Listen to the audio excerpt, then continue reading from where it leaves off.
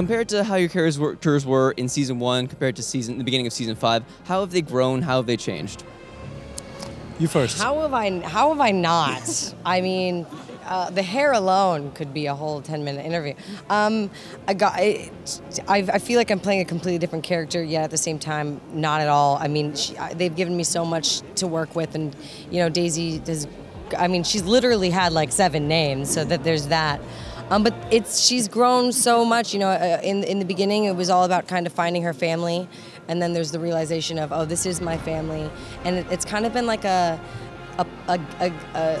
figuring out what it means to belong somewhere. Because I think something that I know resonates with the fans and resonates with me, and the human aspect of the show is it's really about belonging and what it means to be family, and what it means to being I can mess up and they'll still be there behind me, supporting me, and you can choose your family, and that it's been such a growing experience for her in that way. And she's had a mentor in Coulson.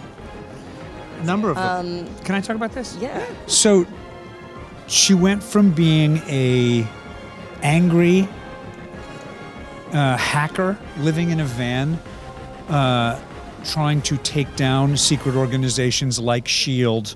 with terrible emotional abandonment and wounds from being left on a doorstep and adopted, to someone who discovered a whole history of who she was that was dark, and then discovering and gaining powers and learning how to deal with those powers and taking responsibility for them and stepping up into a role where she saves people and shows up for people. There's a young woman learning how to be powerful and own it story there that is so important and resonant. And when I see young girls show up, young girls of all different nationalities and ethnicities show up dressed like her at a con, it just gives me chills. And I think Chloe doesn't get enough credit for the amazing journey she's taken this character on.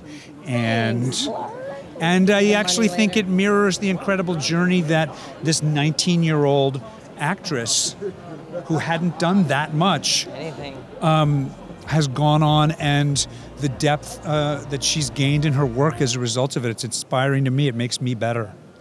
Oh, God, I'm going to give you that money later. This is true. Thanks. All right. Clark has been it's funny because he's such a mentor for me off camera. No, but he really is, and it's been so incredible to grow alongside the cast and as Clark as our leader off and on screen.